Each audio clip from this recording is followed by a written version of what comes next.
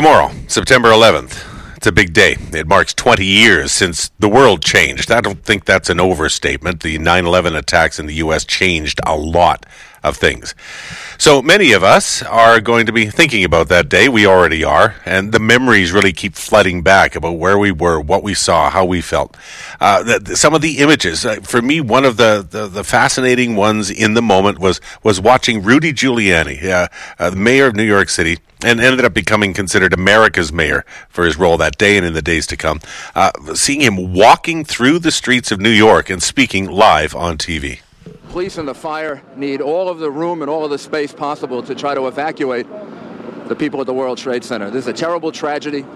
The best way we're going to get through this is if we remain calm and just listen to everyone, not to panic. In that clip, he's holding a microphone from New York One Television. My old friend Pat Kiernan was broadcasting that morning. And there was a moment where we were watching one tower burn, and then this. Without jumping to too many conclusions, looking at the extent of this damage and knowing how well populated that building is, now there's another explosion down to the left side on the second World Trade Center tower. You see that huge ball of fire that just went up there. I know it's quite a distant shot, but that looked to me to be happening at number 2 World Trade Center, at the second World Trade Center tower.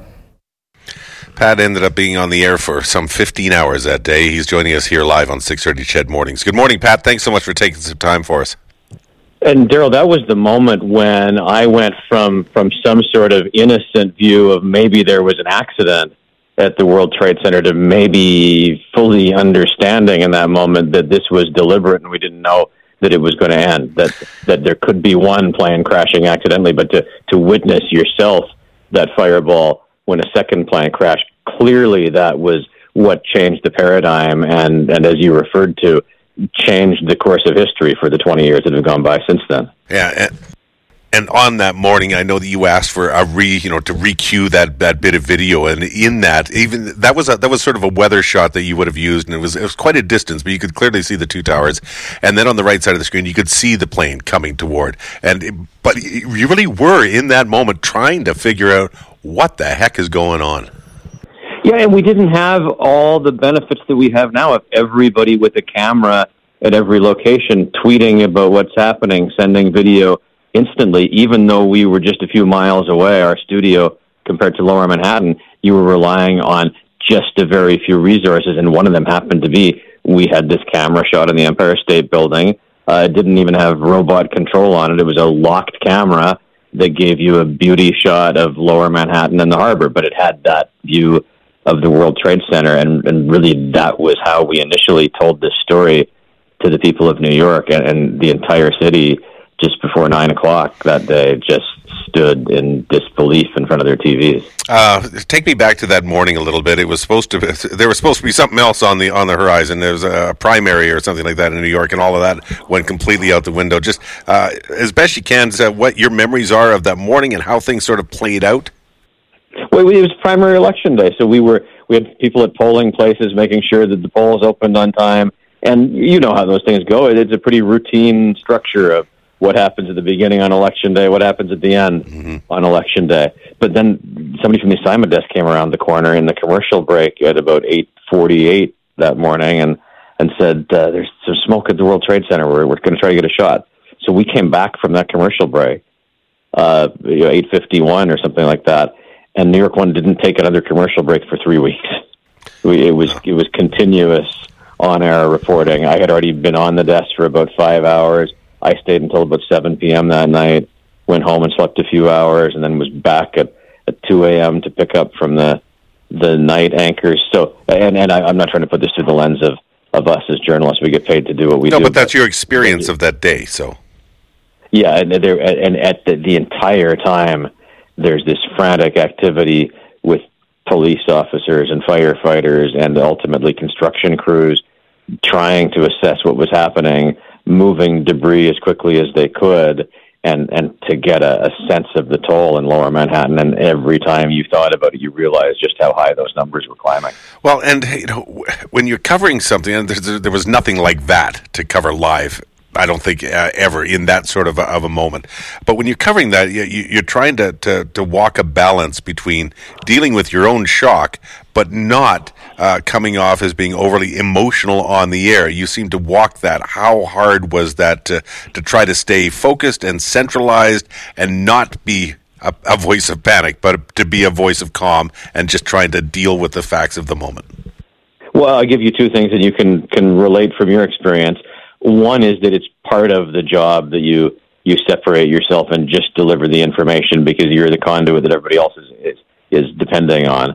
But the second is that most often when you're in that situation, it's not your world that's affected. You're covering a tornado and you're covering the 50 people who are affected by the tornado, or you're covering the fire in Fort McMurray and you're covering the tens of thousands of people affected by that fire, but it's not you. And while I didn't have anybody at the World Trade Center, this was my city. The subways were shut down. The city was under attack. So there was that personal aspect. I think I kept that out mostly until I got home at night and saw that smoke still rising over the city, and I could see it out my kitchen window. And then, now that's invaded your home, and that's when I sat down and had my moment that wasn't ready for television. Yeah, well, fair enough and understandable as well. So let's fast forward through the years now, because each year, that first anniversary was obviously a major milestone. 5 years, 10 years, 15, 20.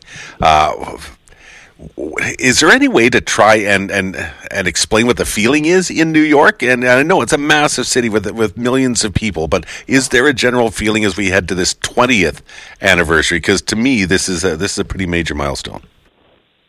We are certainly marking this as a milestone. We in the media and we in society like a milestone. You celebrate a 20th anniversary more than you celebrate a 17th anniversary. But I wonder whether this is the last big one. And by that I mean we now have an entire generation that was not alive on September 11, 2001. My daughter, Dawn, was pregnant when the terrorist attack happened, so my daughter's 19. She only knows of September 11 from what we've told her about it. The key politicians, Rudy Giuliani, George Pataki, who was governor at the time, Mike Bloomberg had just become mayor. They're getting older, and I wonder on the 30th anniversary or the 40th anniversary, do you have the same connection to these attacks? Doesn't mean that we'll forget, but I think the attacks will be remembered in a different way, in a different context, as we march 10, 20, 30 years from now. I know we pulled you out of an editorial meeting on the 9/11 coverage. What is planned for this weekend? And thank you for stepping out to chat with us for a little bit. What is planned for this weekend? Is it any different than the previous milestone years, previous anniversaries? It's largely the same. The key component of the memorial in New York City is that they read all 3,000 names of the victims, and that's a time-consuming process, but they want to do it out of respect for all of them, so that can take nearly 4 hours to go through all 3,000 of those names. From the perspective of our television station at New York One, we more than we have in other recent years are digging back into the archives. We're making it clear to people, if you're not comfortable reliving this, you don't want to watch this hour of television that we're about to present, but we have such a library of coverage, and I think an important way to tell the story is to show people what happened in real time, so that's what we've been focusing a lot on, and what we're putting the finishing touches on with the team. And that's something that we haven't seen an awful lot of. We see still pictures often now. We haven't seen the video of the planes going into the tower. And understandably, because that triggers some people. You don't want to be seeing that over and over and over again. But I still think it's important to see it, to relive those moments and recognize what happened and not just wash over it. Yeah, and when we don't use it if we're doing an update on some political aspect of the rebuilding at the World Trade Center. We don't use the moment that the plane hit the building. We try to reserve that for the moments when it has the most relevance and the most impact. But 20 years later on September 11th, it's one of those moments. And I think there are some people who want to be transported back there to learn and remember a tragic day in New York City. Is there something more because of what has happened in Afghanistan? Because the whole situation in Afghanistan came out of 9/11, clearly, to try and shut down Osama bin Laden, etc. With U.S. troops and all the rest of the troops finally pulled out, the Taliban taking over again, does that add a different layer to this anniversary than what we have seen before? I think if you're linking a story to this, it's more the pandemic, and it's more the polarization of politics in America. On September 11th, 2001, everybody came together. The entire country came together. They stood as one. There wasn't this left versus right that is so toxic in American politics. And I don't know that would happen the same way today. It certainly hasn't happened in the pandemic, which ultimately has killed more people than September 11th did. Everything about the pandemic is left, right. I'm not wearing a mask. You can't make me wear a mask. I think that's the story that is being linked to this one, that we were in a better place in terms of our ability to come together as a community 20 years ago. It's interesting, some of the things you said. Maybe there is some comfort in this world of pandemic that this same argument, and we're not alone. You're not the only ones who have the people yelling on both sides. We have it here in Alberta. They have it in Ontario, in BC, in other parts of the state. So maybe we are coming together sometimes just for the wrong reason. Hey, Pat. It's ludicrous. There are times for opposition, but there are times that we need to sit down and speak to each other and figure out what the best thing is. I thought Canada was better than the U.S., but maybe not, Daryl. Well, you cast a shadow down there in the excited states of America. I don't know if you've noticed or not. So just on a personal level, just because I have another minute before I let you go back to your editorial meeting. You don't want to go to work here at the moment anyway. You just want to chat with an old friend. Is it still surreal to you where you are at? What is it? It's in 97 that you were in New York starting that job? Yeah, you and I worked together in the newsroom in Edmonton. Absolutely. Well, we worked together. Know what it would amount to that. I didn't know that I'd end up in a Spider-Man movie as the newscaster and all those things. And I honestly, when you look at September 11th, it doesn't seem to me like I'm old enough that this could have happened 20 years ago. Mm-hmm. Well, yeah, that's just because you're eternally youthful, and there's a portrait in a closet somewhere slowly decaying because you continue to roll along. Pat, you're always so good because you worked at ITV Global, you worked at CFRN, you have great connections back to Edmonton, and you never forget about us, and I really appreciate your time again this morning. It's always a pleasure to turn on, Chad. I was just listening to Randy Kilburn and his news updates, some familiar voices there. So call anytime, Daryl. Thank you. Okay, well, I'll call you on Monday then. Just a heads up. Thanks, Pat. Thank you. Pat Kiernan, morning anchor at New York One, has been for more than 2 decades, and certainly 2 decades ago. If you go on and you search and go, you look for Pat Kiernan's name, Kiernan, and 9/11, you can hear some of what he did on that morning. And like I said, just kept it down the middle.